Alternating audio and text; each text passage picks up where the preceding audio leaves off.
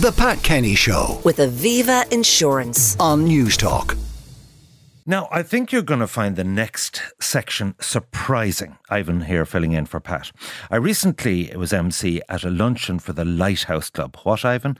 It is the dedicated charity to deal with mental health related problems in the construction area. And here was I thinking so about 170,000 people working in construction. And you will pass construction sites and scaffolding and so on.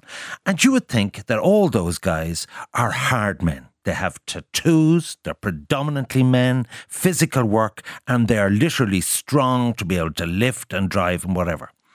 But what you don't see is the statistics that between Ireland and the UK, 53 suicides occur in the construction sector. They have a very high rate, 63 times higher than the average, levels of addiction, depression, mental health problems in that sector. So why is it? And that's that charity lunch had as a star guest, my next guest, Carole and Clarke, who is an organisation development consultant.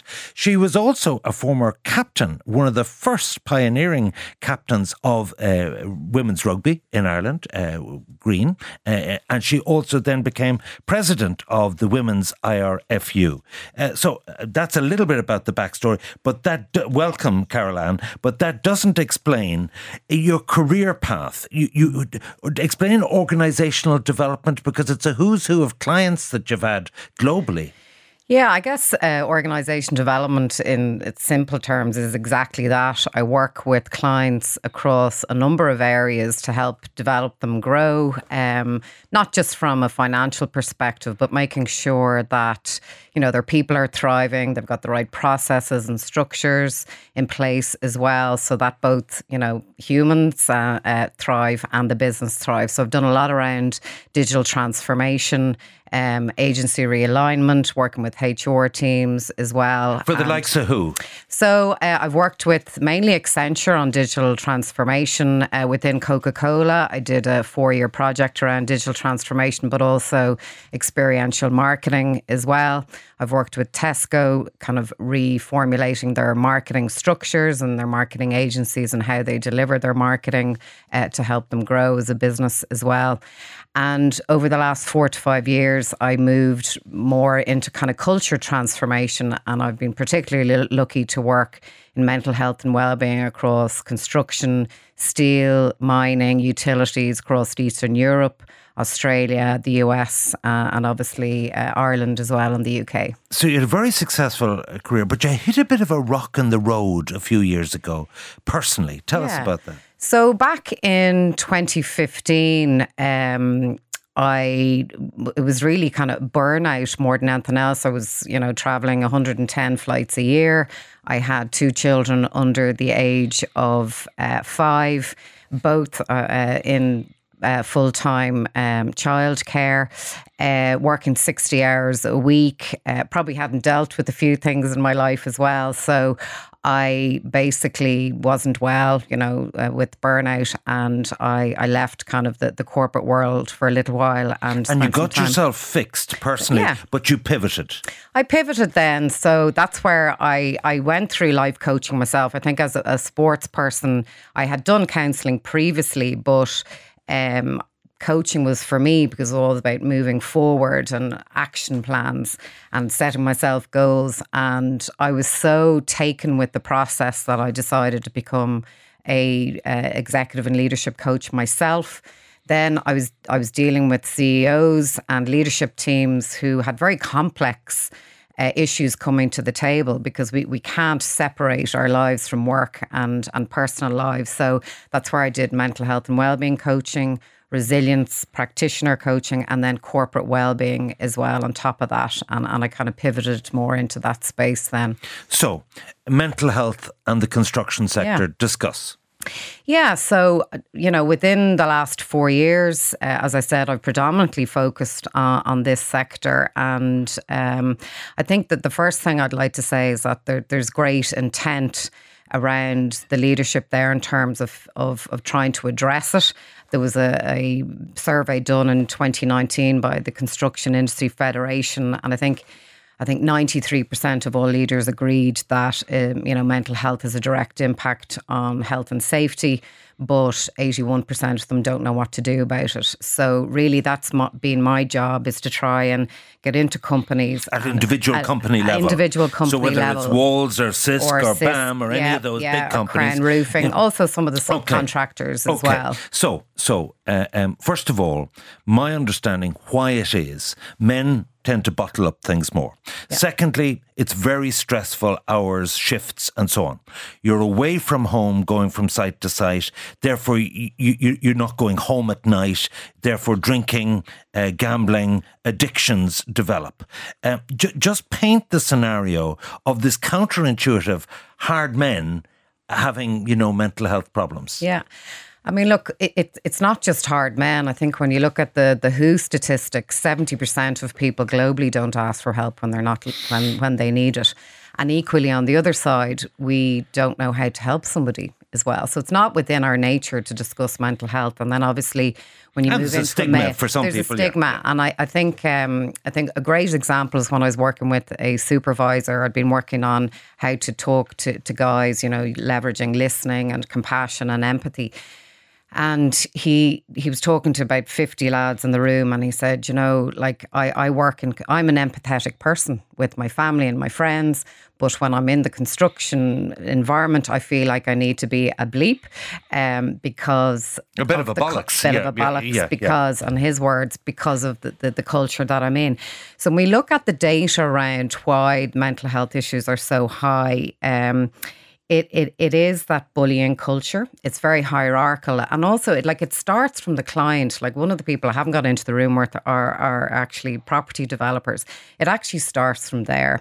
Like, you would have seen Paul Brown from Sisk last year in the Irish Times talking about the fact that, they're under immense pressure in terms of timelines and budgets to deliver. And that has a direct impact on their people through the whole system.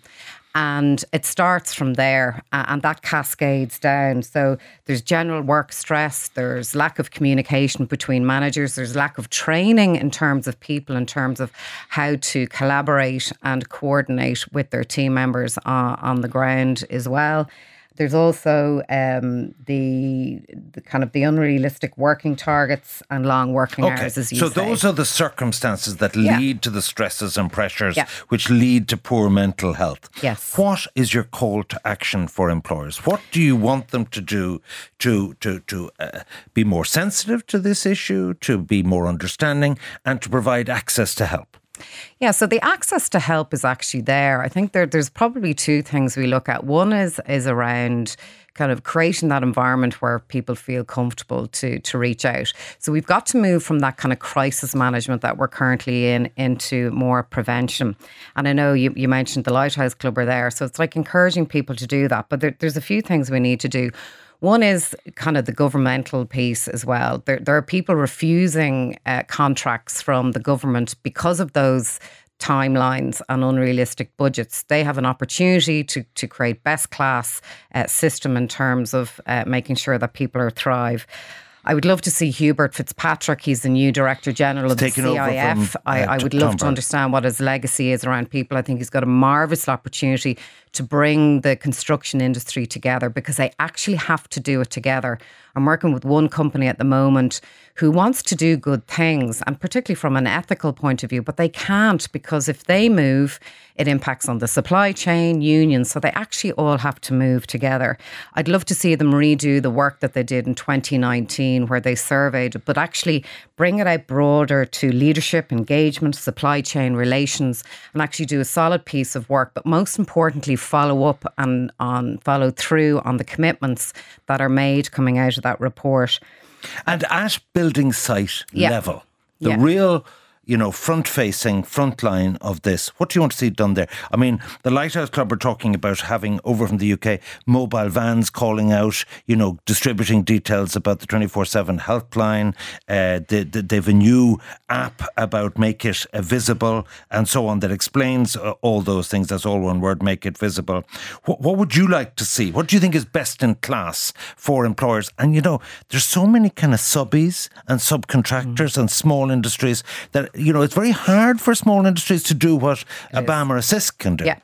So there has to be a fundamental shift from health and safety to wellbeing and safety. And I would like to actually see those names shifting on sites. I've worked on sites with the guys, and you put them in the right environment, they do open up and they do talk to you.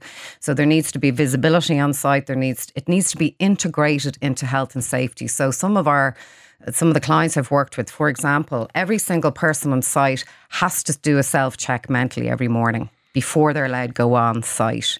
Because if what they're does not, that involve? That basically says to themselves, look, where are my thoughts this morning? Like, are they actually getting in the way of me doing my job? Are I actually having an accident? Can I manage my thoughts today? Like, you might have had a fight with your partner the night before and, you're impacted. And, am I okay to talk to my supervisor? And maybe rather than go up on scaffolding, actually, maybe I can do a different job today. So it's giving them permission, but you have to make that visible on a daily basis as well. So I think that shift from health and safety to wellbeing and safety, because health and safety huge. is quite elaborate in construction in terms of falls and things clanging on top of your head and all that. Talk to CISC. The former CEO talked about the fact that they spend 30 million in health and safety. You've no accidents, but they've 9 suicides a year. So there has to be a shift from physical that's safety the anecdote I'm looking for. To well-being. They've no actual fatalities from physical accidents, but they've 9 fatalities from mental health problems. Yes, so they have to move from health and safety to well-being and safety and look at all the well-being pillars in order to How do you think make Ireland compares to other countries in dealing with this? We're definitely behind Australia. I've done a lot of work in Australia, particularly in the mining industry and steel. They're probably about 5 to 10 years ahead of us. UK are probably pretty similar, and I've actually done a lot of work in Eastern Europe in the last couple of years, and they've really embraced the work that I've been doing in terms of changing culture and mental health and well-being. So that they're probably a little bit behind, but actually they've embraced it better than probably the Irish clients that I've worked with. Okay, well, a call to action. The CIF, the Construction Industry Federation, are obviously supporters of the Lighthouse Construction Industry Charity. That hotline, which is available if you know of anyone who's suffering or a family member or someone themselves, 1800 939 122. It's entirely free. It's all not for profit. And Carole, I really enjoyed having you in here. I could have talked to you about rugby and different things that you've done in your life, but I really think that we need to change our awareness of this whole issue. Yep. Thank you indeed, Thank you. Carole Clarke, Organisation Development Consultant, and lots more. The Pat Kenny Show with Aviva Insurance. weekdays at 9 a.m. on News Talk.